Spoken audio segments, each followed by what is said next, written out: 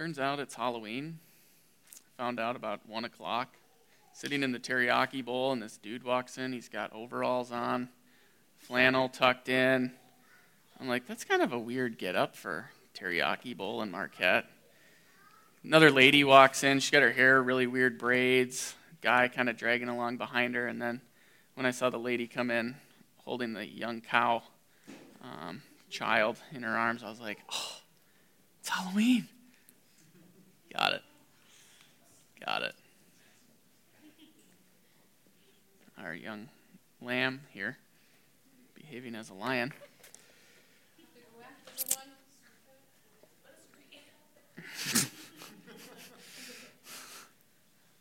All right.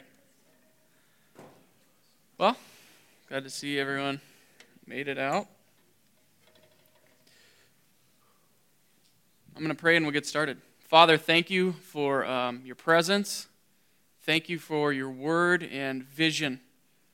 Father, thank you for calling us into something that's greater than ourselves. Thank you for authoring the story of our lives, and thank you for calling us to participate.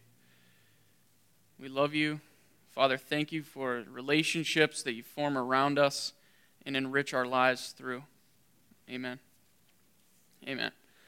All right, so tonight we've been 2 weeks talking about marriage, and so the question arises, why? Why would we spend actually almost 3 weeks talking about marriage? Why? It's a good question. I asked that question going into the semester. Why would we spend so much time talking about marriage? Obviously, we know, there are people that spend a whole life of ministry talking about marriage, but why are we spending so much time talking about marriage? So tonight, I'm going to talk about three different points, and we're gonna use it to kind of transition and start to move in a little bit different course for the rest of the semester in the year. So why marriage? First of all, I wanted to spend 2.5 to 3 weeks talking about marriage because marriage is a really sensitive subject. That's one reason why I wanted to talk about it for 3 weeks. Because marriage is one of these issues that causes us to become greatly disappointed. And marriage is something that most people look forward to, and when it doesn't happen in their time or terms, disappointment forms. And in Proverbs 13:12, we know hope deferred makes the heart sick. Yeah? Hope deferred makes the heart sick. And so we look at marriage as young people, and we go, yeah, I'm attracted to people of the opposite sex, and I'd like to be married, and then it doesn't happen, when we're 18 or we're 19 or we're 20. I've had friends that were over 40 when they got married for the first time. And I have felt and walked with people who have experienced the disappointment caused by not having marriage happen as they thought it would for themselves. Reason number 2, hope deferred makes the heart sick. Marriage also is commonly not healthy culturally, even in our own families. And so we see marriages that are unhealthy and we go, that can't be God's will. How could that be God's will? Please don't let it be God's will. And then we start to search the scriptures for reasons why it can't be God's will and it's not God's will. And you find certain passages and you put them together and you go, no, marriage isn't from God at all. It's from the devil. And we create doctrines out of disappointment, both personal and observed. And so our own disappointment causes us to create doctrines because we look and we find obscure passages in Scriptures and we say, this is what the Bible says, because I'm disappointed about what's transpired for me. I'm frustrated, and hope deferred is making my heart sick, and I can't take it anymore. So I'm going to create a theology that says that what I was hoping for, I shouldn't hope for at all. Proverbs 13:12 says, hope deferred makes the heart sick, but a longing fulfilled is a tree of life.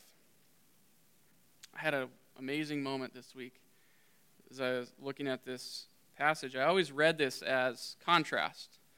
Hope deferred is over here. Hope deferred makes the heart sick. How many of you guys have ever experienced hope deferred? Good. 50% of you are honest. So, hope deferred is disappointment. You hoped for something and God didn't deliver. Or it didn't happen in your timetable. Or it didn't happen at all. Hope deferred and you felt heart sick. Disappointment. Yeah? It's in the Bible, so I'm not asking you. It's a rhetorical question.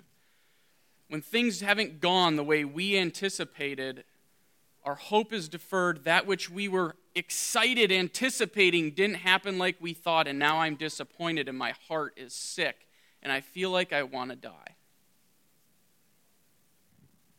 I've experienced that. So hope deferred makes the heart sick, and then on this side, so he's contrasting, right? But a longing fulfilled is a tree of life. So I'm going, okay, here's the contrast. A hope deferred makes the heart sick. Felt that before. A longing fulfilled is a tree of life. Hey, that's the one I'm looking for. I want this one. So I'm not going to go and have my hope deferred. So what I'm going to do is I'm going to figure out what things are safe to hope for. Because I don't want to have hope deferred. I just want the longing fulfilled. So the only things I'm going to long for are going to be the things that I know God is going to deliver on. Well, what do I know for sure God's going to deliver on? Gee, Charles, that's an excellent question. I know he's going to come back, so I'm going to hope for his return. I think he's said some things to me, but I'm not sure, so I'm not going to hope for him because I just don't want to deal with that disappointment. So I'm just going to hope for his return. So then I'm not dealing with hope deferred making my heart sick. I'm just enjoying the tree of life because I know he's coming back. But what happens is I'm corroding my faith because I'm not getting to see God deliver anything. I'm not getting to see God come through on anything he said he'd do and I hoped for, and he fulfilled and showed himself faithful. And this week I'm reading this, and suddenly the light bulb goes on. It's supposed to be read, hope deferred makes the heart sick. However, a longing fulfilled is a tree of life. Or, King James, which I love because it gives me a couple of maketh. Hope deferred maketh the heart sick, but when a longing is fulfilled, it is a tree of life. This is what the proverb actually says. Hope deferred will make your heart sick. When the thing you hoped for does not come to pass how you thought it would, when you thought it would, you will be disappointed and your heart will become sick. However, if you will cling to that hope, if you will hold on to that promise, to God who made the promise through the disappointment, through the heart sickness, through the despair and the anguish, you will experience when that longing is fulfilled and you will experience the tree of life. That's what the proverb is. But let's be honest, how many of us hold on, press in to God in whom we're disappointed when our heart becomes sick? Most of us create a new theology rooted in disappointment so that I don't have to get near to the one who disappointed me most. And the reason we spent 3 weeks on marriage is this hits this as much as any other subject for us as young people. So we stop hoping. I'm just going to stop hoping because I can't bear the pain of disappointment again. I can't bear the anguish of throwing myself in wholeheartedly. I'm going to believe you, God, and having him not come through. I can't take the pain again. The proverb says, if you don't endure the pain and you don't press toward the Father, you will not ever experience the longing fulfilled, which is a tree of life.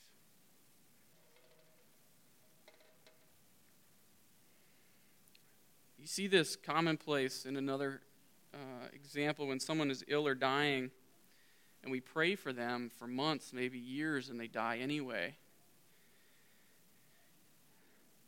There are entire people groups who've created doctrines that God doesn't heal anymore because they had a loved one who didn't get well when they thought God would come through. And we can't handle the pain and the disappointment and the anguish. And so we created doctrines so that I don't have to believe that people will get healed. I don't have to deal with the disappointment that person didn't get healed. I just say, well, God didn't want to heal them anyway, so now I'm safe from disappointment. Disappointment, fear of disappointment has become an idol in the church, and it's corroding our faith. And it's preventing us from experiencing the fulfillment of a desire in allowing us to enjoy that perpetually budding tree of life.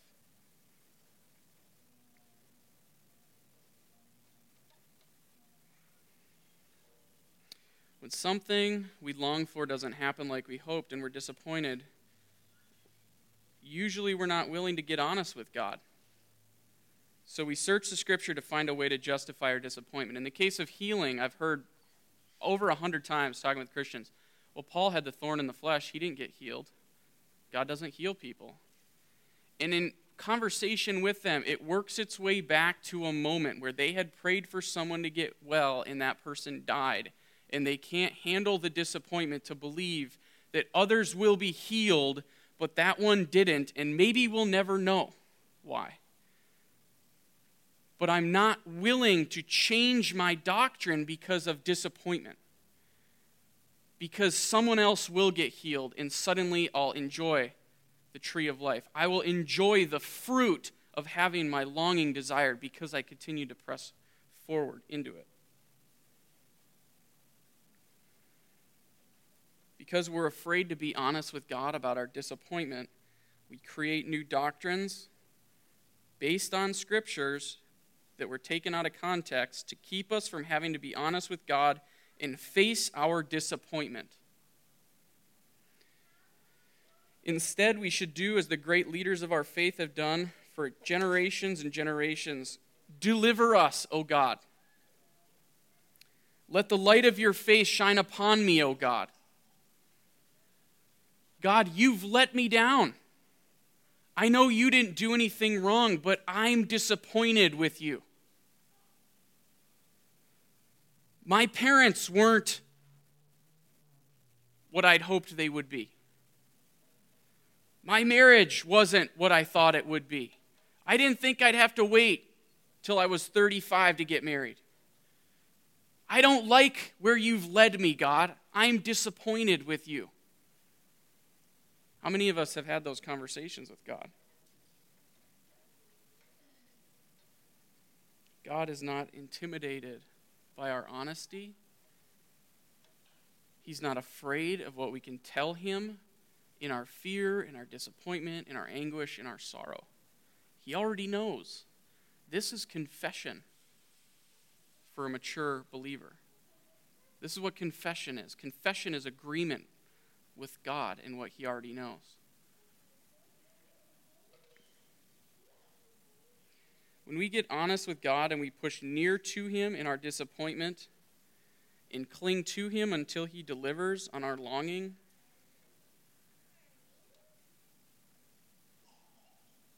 then, once we've done that, we will experience the fulfillment of our hope and eat of the tree of life.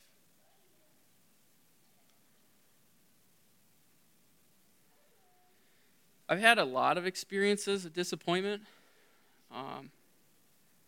and it kind of culminated for me in like 2009, and I think I told you guys a story about, I felt like God had spoken to me about a certain date, and I thought I was going to be delivered from a season, and I went, and there was no deliverance. He just told me he loved me. He was proud of me for believing. I had no idea what it meant at the time. On the way back, I'm listening to a sermon talking about believing. And I started to realize I would rather believe big and be disappointed than stop believing at all. There's such a death that comes about our lives when we stop believing and hoping. We become so hollow and stale and empty. There's no more zeal, there's no more excitement, and there's no more passion because we have allowed disappointment to prevent us from faith, from hope, from pressing in and continuing on. And I realized, God, you know what? As much as this disappointment is eating my heart, making my heart sick, as much as I want to throw up right now because I'm so ill in my emotions, I hate where I am. As much as I hate this feeling, I cannot stop believing because it's the only thing that I have. It's the only lifeline of life that I have, is that I'm going to believe that at some point you will actually deliver because you are who you say you are. The choice becomes faith equates to risk.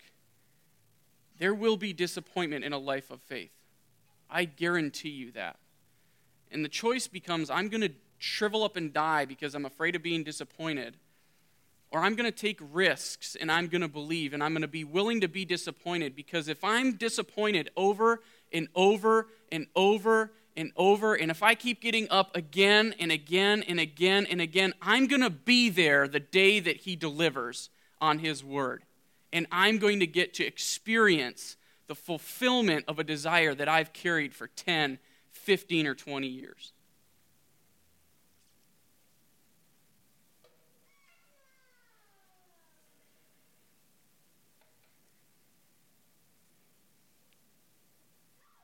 There are a few things for me that are so grievous as watching disappointment capture someone's dream, and that they stop chasing it.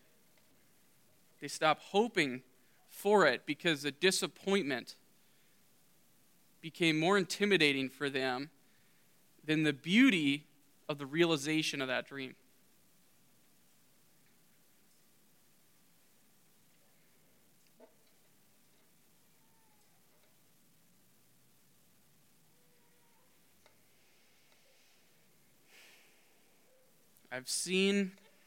I've experienced, I've watched my friends experience circumstances where something they hoped for did not pan out how they thought it would. And they would talk of giving up. I can't keep chasing this. I'm so tired. I have to stop. I have to give up. It's just not going to happen. It's not for me. And you say, you can't stop hoping. You will die. Literally, you will die. And when you watch them persevere and realize this promise and see it fulfilled, there are few things that can ever bring as much joy. And having experienced the anguish of disappointment, and somehow, by some miracle, the ability to hold on to this tiny thread of hope and getting to experience God deliver on his promise and enter into the season that is a tree of perpetually budding life. The only thing I can tell you is be honest with God about your disappointment and do not let it become greater than your desire to see that dream, that hope realized and fulfilled. You will be disappointed over and over and over in this life. You will. Disappointment is not the end of you. Disappointment cannot kill you unless you give up.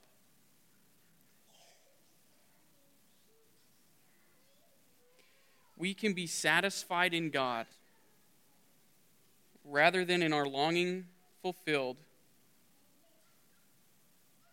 and He will sustain us until He fulfills our longing. There are those times where we're so disappointed with God that we have to force ourselves just to look at Him and talk to Him. Where we're so heartbroken that I can't bear the thought of talking to Him in prayer, and I have to force myself to Him and say, you are working all things for my good, and the only thing I'm doing is clinging to this as a promise. If we never have to cling to this as a promise, we're not living a life of faith.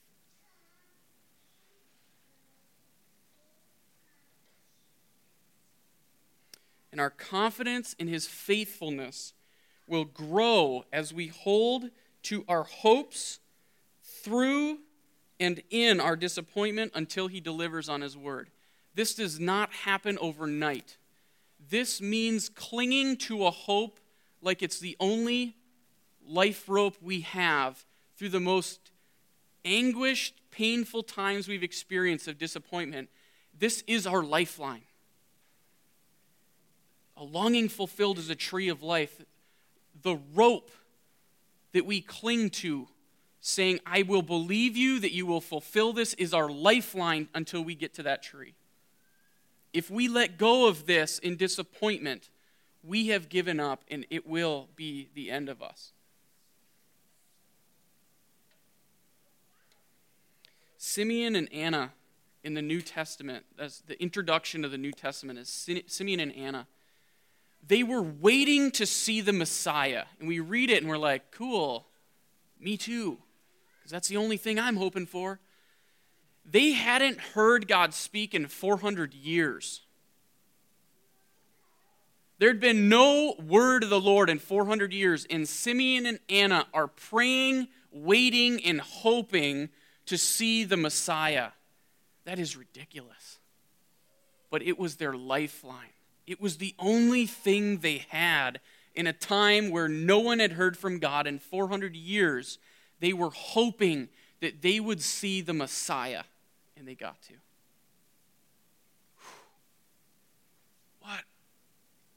What a privilege to behold the one that they'd waited for centuries. It is not by avoiding disappointment that we remain hopeful and find fulfillment of our longings. It is by staying faithful to God's word through the disappointment and clinging to His word, knowing He cannot deny Himself. He has to be faithful if we are faithful. And I spent 3 weeks on marriage because marriage conjures up these feelings of disappointment and grief as much as probably any other thing for us as young people.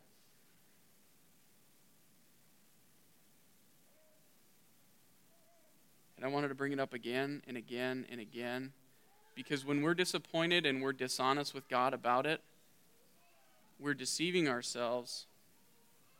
And we're going to make it very, very difficult to ever enter into a promise unless we get back before God and say, I'm honest with you, I'm disappointed. You and we have to get some things straightened out.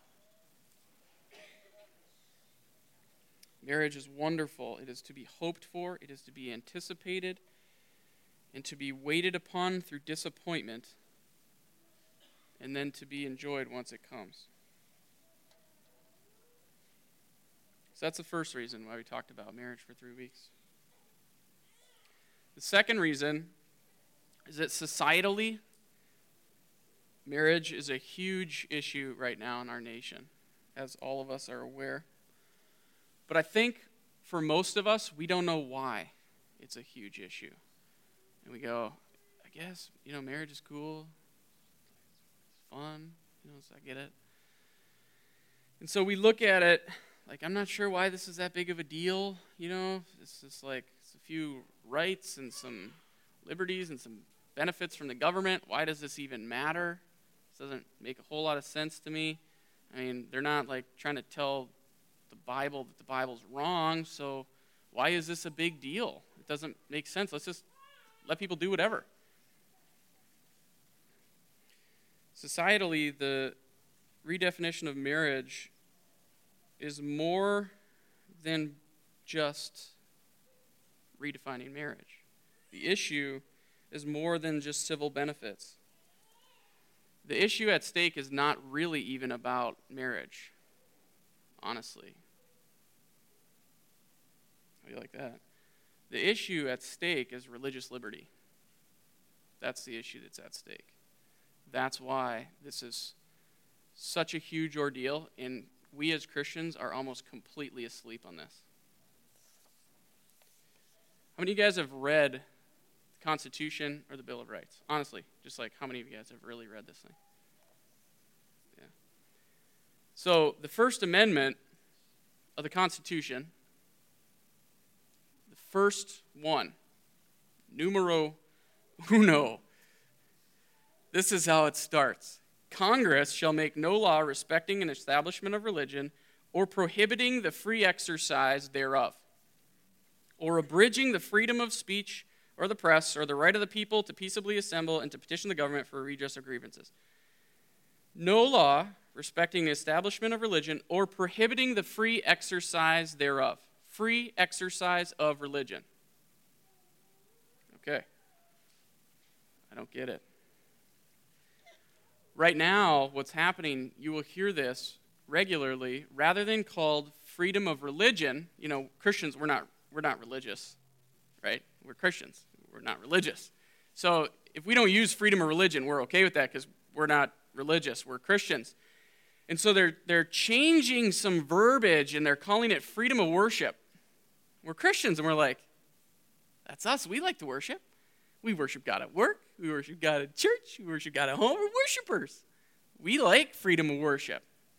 So that's okay by us as Christians, largely. But what it means, freedom of worship is what you do personally, internally. Freedom of religion is what you practice and how you act and how you live. The difference is, freedom of worship means you're free to talk to in private whatever God you think you want to, but don't think that you can practice this outside your personal worship of Him. The practice, that's religion. Freedom of worship is how you in your heart feel about God. So we're okay with you Christians wanting to just do the thing in the heart because that's nice and we all feel good. But if you start to practice it, that's freedom of religion, and we don't want you practicing life according to your beliefs or telling other people that this is the way life should be lived. That's freedom of religion.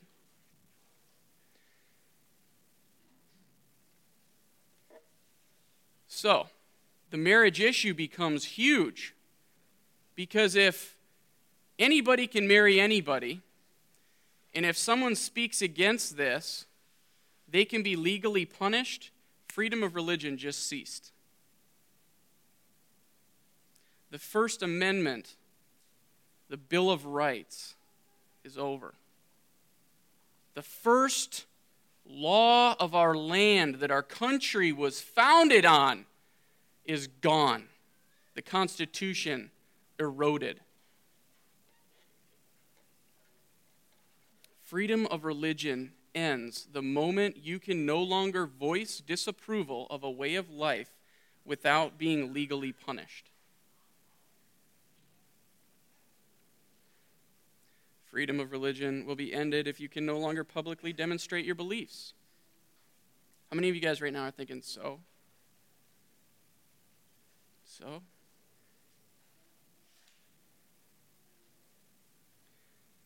Freedom, first of all, was the reason that the Pilgrims fled England.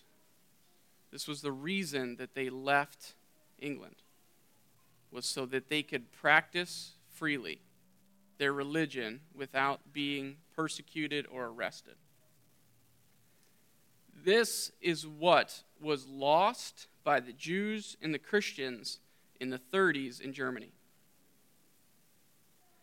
And they watched it go just as silently as we are watching it go today. They just watched it taken right away.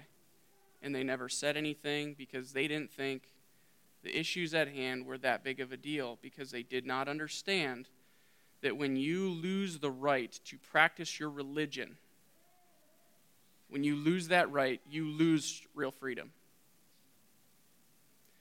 That now means that anything you say according to your beliefs that contradicts with anyone else's way of life, you can be instantly arrested and detained for as long as anyone sees fit. Should you go and carry a Bible that has hate speech in it? This is why every Bible was burned in Germany, because it had hate speech, and anyone possessing it would be arrested immediately. The end of the freedom of religion will be the end of our great country as we have known it since its founding. Has it been without flaw? Absolutely not. But has it been one of the greatest nations it's ever been? Yes, at times it was. And is there still tremendous potential for it as a country? Yes, there is. So do you give up on it and just let it happen? Lose our religious liberties, big deal. I'll move to Canada. They're losing theirs too. Christians are silent on these issues because largely we do not understand what's actually happening in the issues that are being dealt with on a national level right now. We're silent. We're watching it happen in front of us.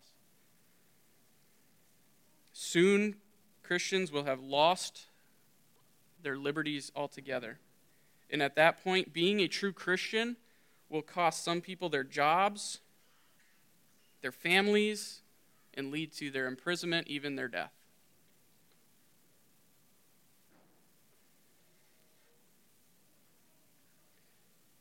So my point is, as Christians, we have a responsibility to speak now before there's no more opportunity to speak. You speak now, you're not going to be arrested. You might be called hateful and bigoted, but you're not going to be arrested. You're not going to lose your family and your house and your life. People may not like you. You might not be as popular as you are today, being everybody's best friend. But you'll be faithful.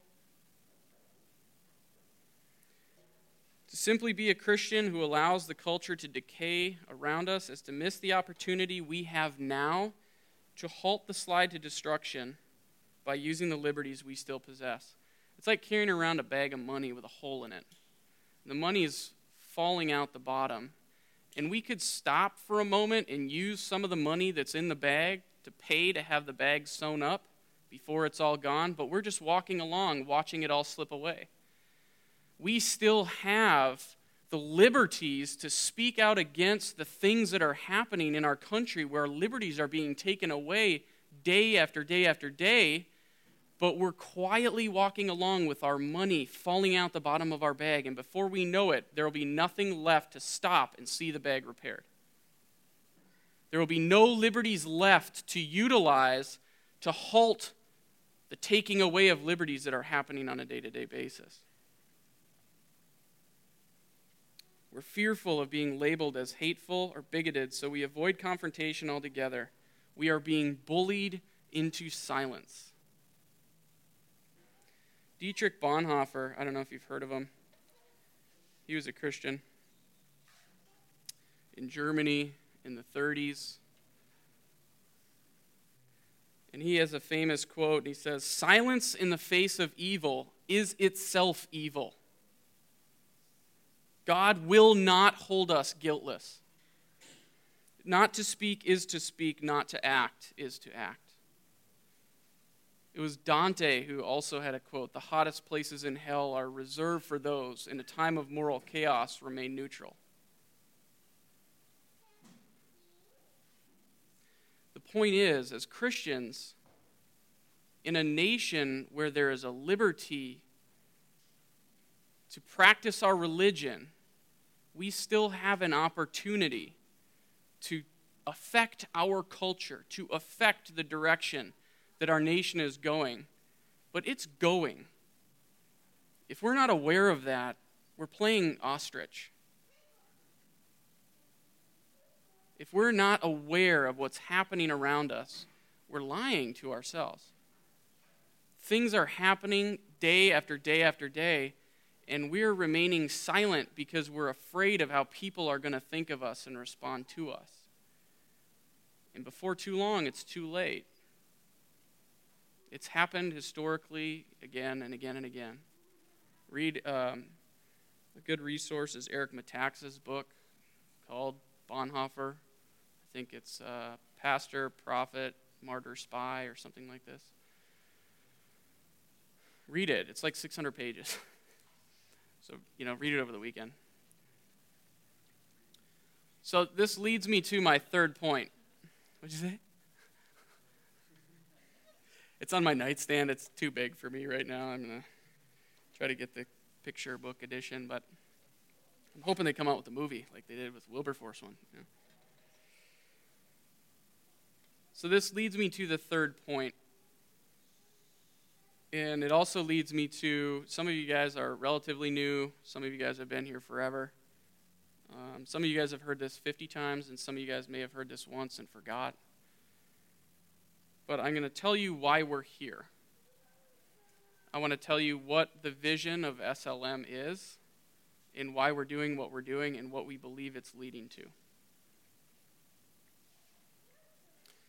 The purpose of SLM is to aid in the development of individuals over the course of years until they become cultural influencers. I have zero interest in seeing like a big church grow if we don't do anything to influence our culture. I'd be so disgusted with myself and the rest of our leadership if all we produced was a bunch of Christians who come together to worship and that was the end of it. That if we weren't practicing our religion in affecting our culture, I would be so disappointed with myself and what I'd done. SLM, in its birth, was for the sake of helping people develop into influencers of their culture, people who affect change in their culture. That's why we're here. That's why we're doing what we're doing.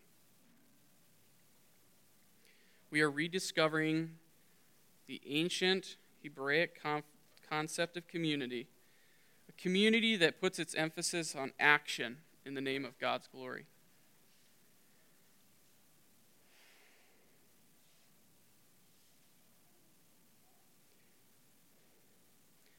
I get so grieved by churches who all they do is church. They have small groups, they're so well organized, and it's all just church. And they get together and they hang out, and it's not a social club because people are growing, but there's no understanding that the reason that we're growing is to become unified as a group, not for the sake of becoming a big, best church.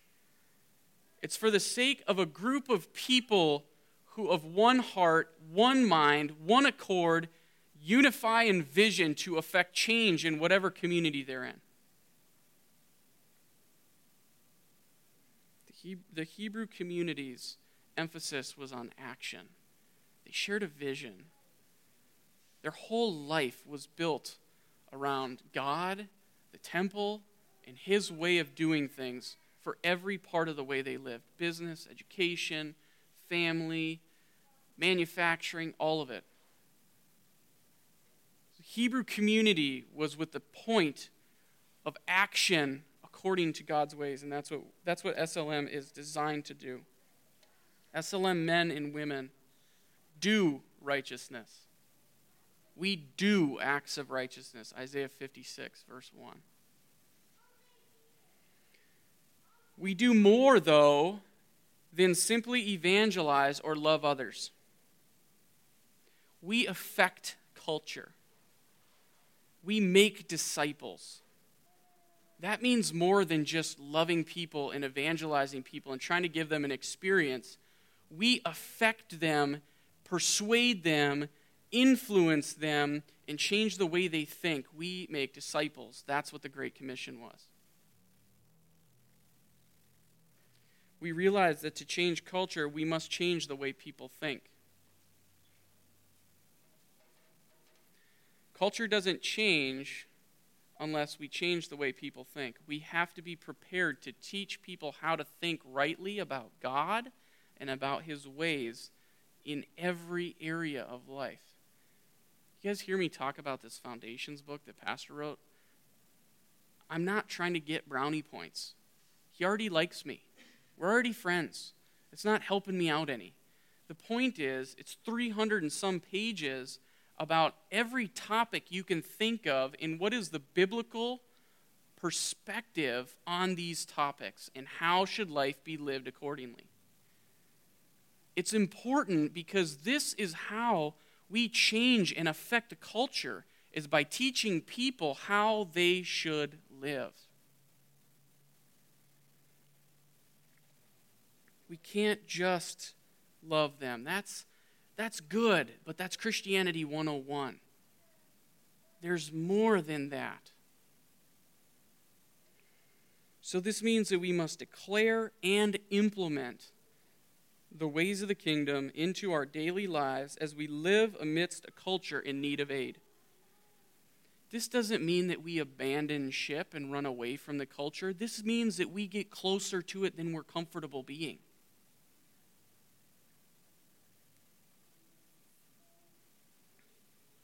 We don't have to be afraid of the culture. We don't have to approve of it either. But we might have to get near the things that we don't approve of if we're to affect change in those places. You can't end a behavior you don't approve of if you're not close enough to the person doing that behavior to affect change in their life.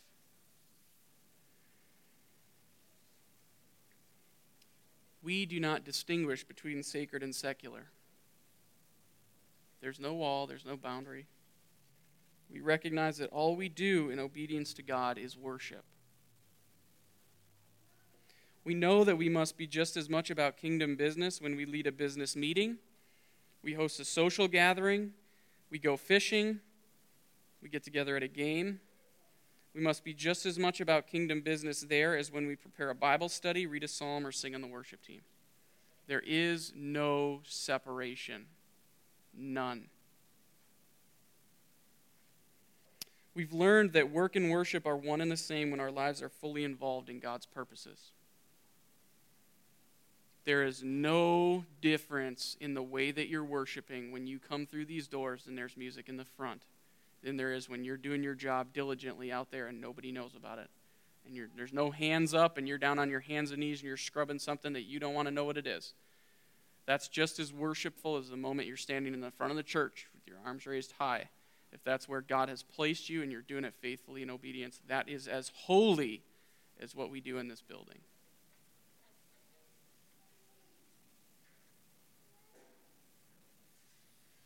You moms with kids, how many of you guys know that when you're up in the middle of the night changing diapers and feeding a screaming angel, it's worship.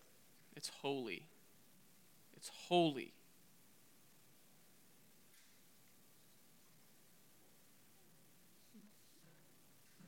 You've been called to a friend group. You're holding their hair back as they vomit alcohol and bile until 3 a.m. And you're there holding their hair back. That's worship, because you were called to come alongside this person, even though the very behavior that they're doing repulses you. It's the only way you're going to affect change is by being there with them.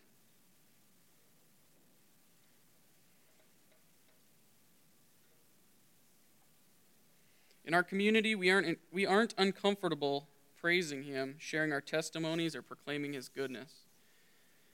We encourage each other not to draw any lines between those activities and what we do every hour of the day. It doesn't matter what you're doing in your life throughout the day. If you're having an opportunity to share a testimony or you're just doing your job, they're worshipful and they're holy.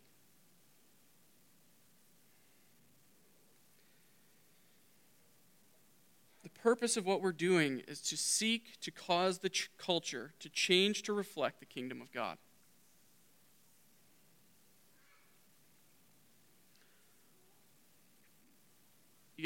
Were you guys here? Anyone watch the news when the whole thing was going on with the debt ceiling and the government's about to crash and we're going to default one day and we're shutting down the next day and the economy's about to come unglued and people are freaking out. The stock market's going crazy. I mean, they're saying it was going to be worse than the Great Depression. Do you know what happened? God's economy those same days? Nothing. It's completely unaffected. It doesn't shift. It doesn't shake. It doesn't tremble. Every part of his kingdom is unshakable. I'd rather live in a kingdom like that and have that manifest in my community than the one that's so terrified that something could go wrong, that political hotlines are ringing off the hook because people are in panic mode trying to keep something bad from happening. I'd rather live in a city that has the kingdom and the ways of the kingdom functioning throughout every part of it. But somebody's got to affect the change that makes it happen. I talked to you guys before about Wilberforce and the Clapham sect. I'm going to share for the last few minutes about that, and then we'll close. There's a group of people that were in England, and I don't remember if I told you guys this, so you're going to hear it either way. England at the time was extremely profane. It was awful. I mean, the parliament, they were drunk in parliament. You know, they're here, they're supposed to be debating on serious issues of government. They're drunk. Prostitution is rampant. 25% of the female prostitution of England, 25% of the female population of England, their job was prostitution. So 25% of women in a country were prostitutes. That was their job. And the average age of these 25% women was, I think, 13 or 14. It was 13 or 14, one of the two. So a quarter of the female population in a country was prostitutes, and the average age of that group was 13 or 14. You know, if you put the average somewhere near the median, that means 50% of those were 12 and under. This is England. Cruelty to animals was normal. That's what people did for fun. They'd go out, you know, they'd put dogs in a circle and they'd light them on fire and let them run around until they killed each other. And that's what people did for entertainment. This was England. Slavery was normal. It was normal. If you resisted normal, you were considered crazy. It's like for one of us to stand up and say, no, this is what marriage is supposed to be. Hey, you, sit down. You don't know what you're talking about. Not you. You can go. This is what slavery was. If you spoke against it, people freaked out. The entire business world was built on this thing. Trade, mercantile, all of it, built on slavery. You speak against it, you are getting creamed. So William Wilberforce gets converted in the mid-1780s. And he's actually converted into a Methodist group of which John Wesley started, which is really cool for me because I love both those guys. He was wrestling with his faith, and he went on a trip with a friend who was a Methodist guy, and Wilberforce has health issues, and his stomach is bothering him. And on this train, his buddy looks at him, and he's like really uncomfortable and nervous. This is written in Wilberforce's journal. Do you mind if I pray for you? And he says his friend was embarrassed, and he said, I guess you can. And he prays for him, and Wilberforce says, though my friend's embarrassment was evident, my stomach felt better nonetheless. And about a couple of months later, he's converted, born of God, and realizes, oh my goodness, England's called a Christian nation, but we are so far from it, I can't even handle it. And so he then leaves everything, goes and starts a cult, builds a wall around his compound, and spends the next 60 years just eating cornbread and muffins. I'm just kidding. That's what he wanted to do. Wilberforce wanted to leave Parliament and popularity and pursue a life of solitude because the culture was so corrupt. So he goes to visit John Newton. You guys know who John Newton is? You guys, anyone know this? You guys know this? 4 of you know this? John Newton's the guy who wrote Amazing Grace. He was a captain of a slave ship, gets saved, writes Amazing Grace. This was Wilberforce's pastor. He goes to him. He says, John, I'm thinking of leaving what I do. I want a life of solitude. I want to do ministry just like you. I feel like I can do more. And he says, you cannot leave. England needs you. England needs you. Perhaps you can do more staying in the culture than you can separating from it. Shortly thereafter, this group, the Clapham sect, visits Wilberforce. This was a group of people who had come together and said, we need to change our society. We need to affect our culture for the better. They now go to Wilberforce and say, we want you to join us. And they explain to him, hey, we think you can actually worship God by working for God's causes in the culture. And so he buys in. And they actually they built 4 adjoining houses together. And they used them to host these massive social functions where they would invite hundreds of, this is going to sound crazy, non-Christians to their parties. Freaky. And they did this over and over and over. And these people committed to live as a group with the purpose of effecting change in England for over 40 years. And the only reason it ended after 40 years was because it worked. He's known for abolishing the slave trade. 1807, it became illegal to trade slaves, but slavery was still legal. So he keeps fighting, and they keep fighting.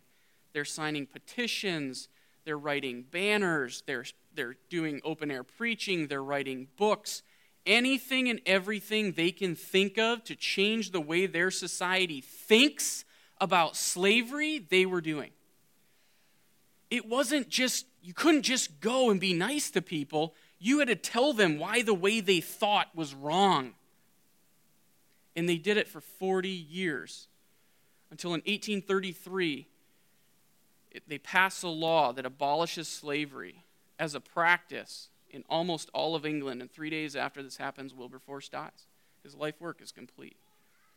This group, though, they started groups that were for the abolition of public drunkenness. They sought to see prostitution ended, and it was as a practice. They were the first group that started a no cruelty to animals society. The current social justice movement that we see in our country today about caring for the poor was birthed by the Clapham sect in England. That's why we view social justice, the gospel, we might call it, the way we do was because these guys changed the way everyone thought about the poor. They changed the way an entire nation thought about all of these issues, and it has since affected us. I don't think Christianity is supposed to be just a bunch of people hanging out, being nice to one another and everyone else. I think it's supposed to be a group of people that has a like vision to see the kingdom come on earth as it is in heaven.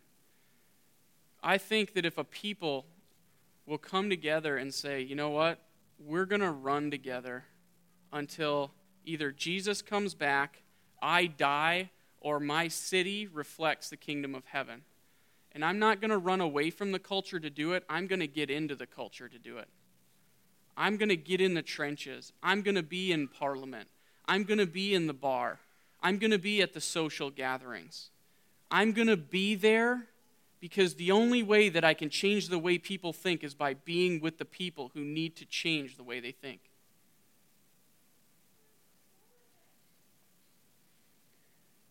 The dream that I have for SLM and that we had when it started is why it's so ambiguous. And there's no 1-year certification or 4-year program. The reason is because I think it's a group of people who are like-minded, who want to do more as a Christian than just show up, who want to do more as a Christian than just be a part of a church group. They actually want to see their culture change. And it's a group of people who's going to come together and they're going to commit to one another and to their community until they see it happen or until the Lord comes back or they go to meet him. Even if it's 40 years, it's going to change the way it looks over and over and over again over that period of time. But I was thinking about this the other day.